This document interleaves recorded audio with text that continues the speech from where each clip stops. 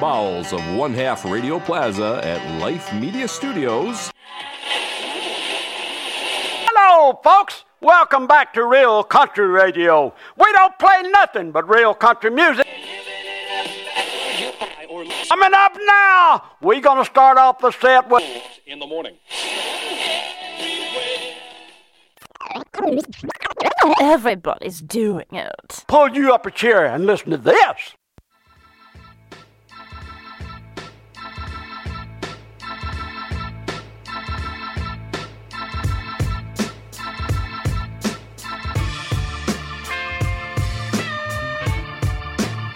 Good evening, everyone. Monday, January 8th, 2018, another solo cast. Just me here in the Creekside Studios, powered by Dirty Hooker Diesel. A balmy 35 degrees outside. We're done with the single digits and less. For the time being, headed on our way to the 40s this week. Too late for the goings-on in Lexington, Kentucky, Gordyville, Illinois, Lebanon, Missouri, NATPA back in action this past weekend. We'll cover most of that when we get to the Wednesday show. Get Drew's insights on Gordyville firsthand. Reactions also coming in now from the rest of the PRN boys down in Lexington. Lots to talk about. Last week, I went over some ideas for what we can do to grow the sport of pulling. Some actionable ideas. This week, I don't know that I have anything that's necessarily actionable or specific, but it's more in the vein of identifying the problem that we've got. And it relates to what happened. Well, it doesn't relate to what happened at Gordyville. It relates to the event. And it's certainly not an indictment of the event at all or the pullers who pulled there. They all have first-class equipment. Clint Tucker and the boys do a fantastic job with the show. I challenge you to find anybody more efficient at getting through a program than those guys. They turn the hooks quick. Good group down there. So it's not anything to do with them specifically. But what I do want to talk about is class nomenclature. That event has a lot of classes that have a lot of different names to them. Too Hot to Farm, Pro Farm, Hot Farm, Super Farm, Light Pro, Limited Pro, Light Limited Super Stock. To the casual fan that we claim that we're after, they see a lot of classes on 24.5 tires with a single charger. And they need the whole rule book to really parse down what those classes are. I consider myself, I guess, to be an insider in the sport, and even I have to do that to really understand what's going on track. And it really boils down to what we're calling things anymore. We've gotten away from using the weights of the class to differentiate what's the product on the track, and I think maybe that needs to come back. It's a consistent and specific metric that anyone can follow. Why is that important? Well, fundamentally, our sport is not designed to adhere to a fundamental, unchanging metric. What do I mean by that?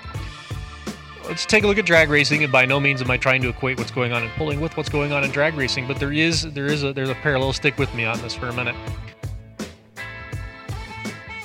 Drag racing is by and large either eighth mile or quarter mile. Let's ignore the specifics of the 1,000-foot for nitro classes. Let's cut it back to just quarter mile, something that your average car guy understands. He knows how long it is, and he understands quoted times and speeds to cover that quarter mile distance. Without telling you a single thing about the car, if I tell you a guy's got a 10-second car, you got an idea in your head what that is. Could be 4-length in the back, could be leaf spring, could be small tire, could be large tire. Probably a steel body car still. Healthy horsepower, maybe a little shot of nitrous or small turbo. I say 10-second car, you automatically have an image in your mind of what that car is. If I tell you it's a 7-second car, you're probably thinking in your mind, well, it's got to be probably a big tire car, probably a full tube chassis, composite body, power adders for sure, whether it be turbos, blower, nitrous, something. If I tell you it's a 3-second car, you know it's nitro. We can't do that in the sport of pulling, can we? In drag racing, you can have the 5-second, the 6-second, 10-second car, and you can chop those down into specific classes and say, okay, this one's a 10.5 leaf spring car, no power adder. Okay, well, that's a specific thing, and yeah, that car is going to look the same as a lot of other cars going down the track, but it's easy to understand.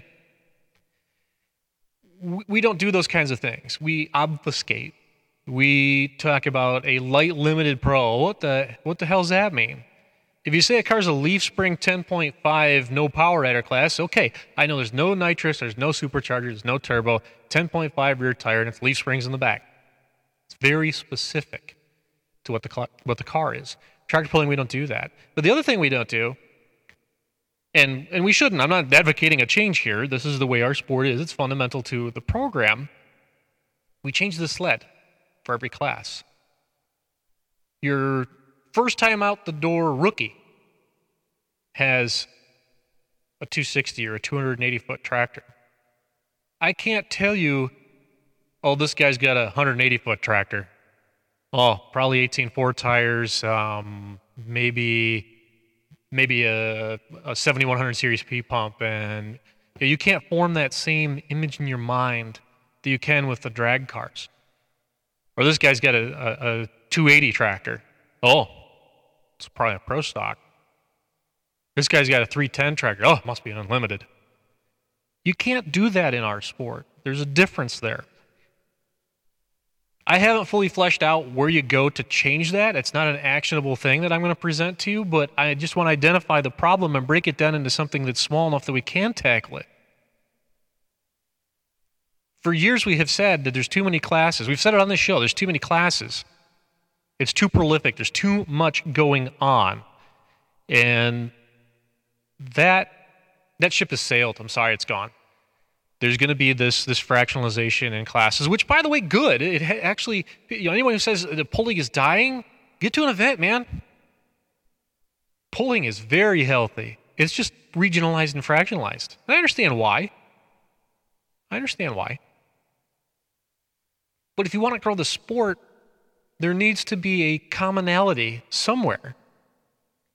And I think we break that down into smaller pieces. It doesn't seem so daunting a task. We're not reinventing tractor pulling. We're looking more at... I got to give a compliment actually to the truck guys. They actually do this very well. The diesel truck guys, it's always by turbo size. So you know exactly what you're getting. Even and on the gasser side, pro stock, super stock, modified, super modified, you know what's going to be on track, and you get it. The tractor guys, we don't do that. We obfuscate the bejesus out of stuff.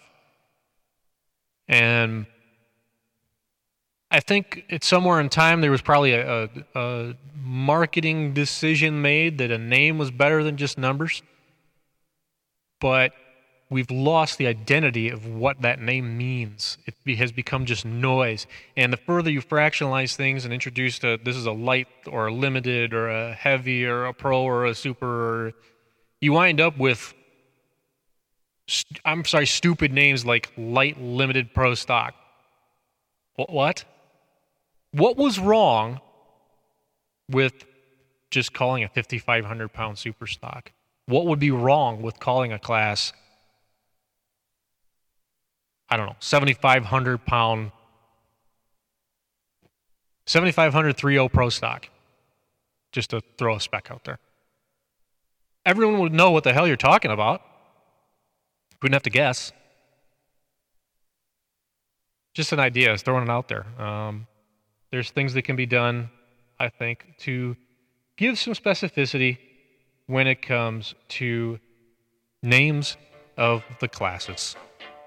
Like I said, it's not necessarily an actionable idea, but I think if we start breaking down the problems we face as a motorsport into smaller, bite-sized pieces that we can tackle, we can get somewhere and start pushing forward. That's all I got for you tonight. Just a quick one. We'll recap the weekend's goings-on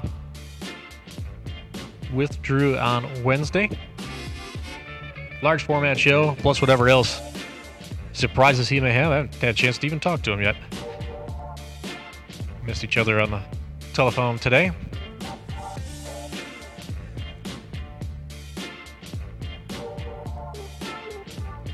That's it for tonight on Sidetracked.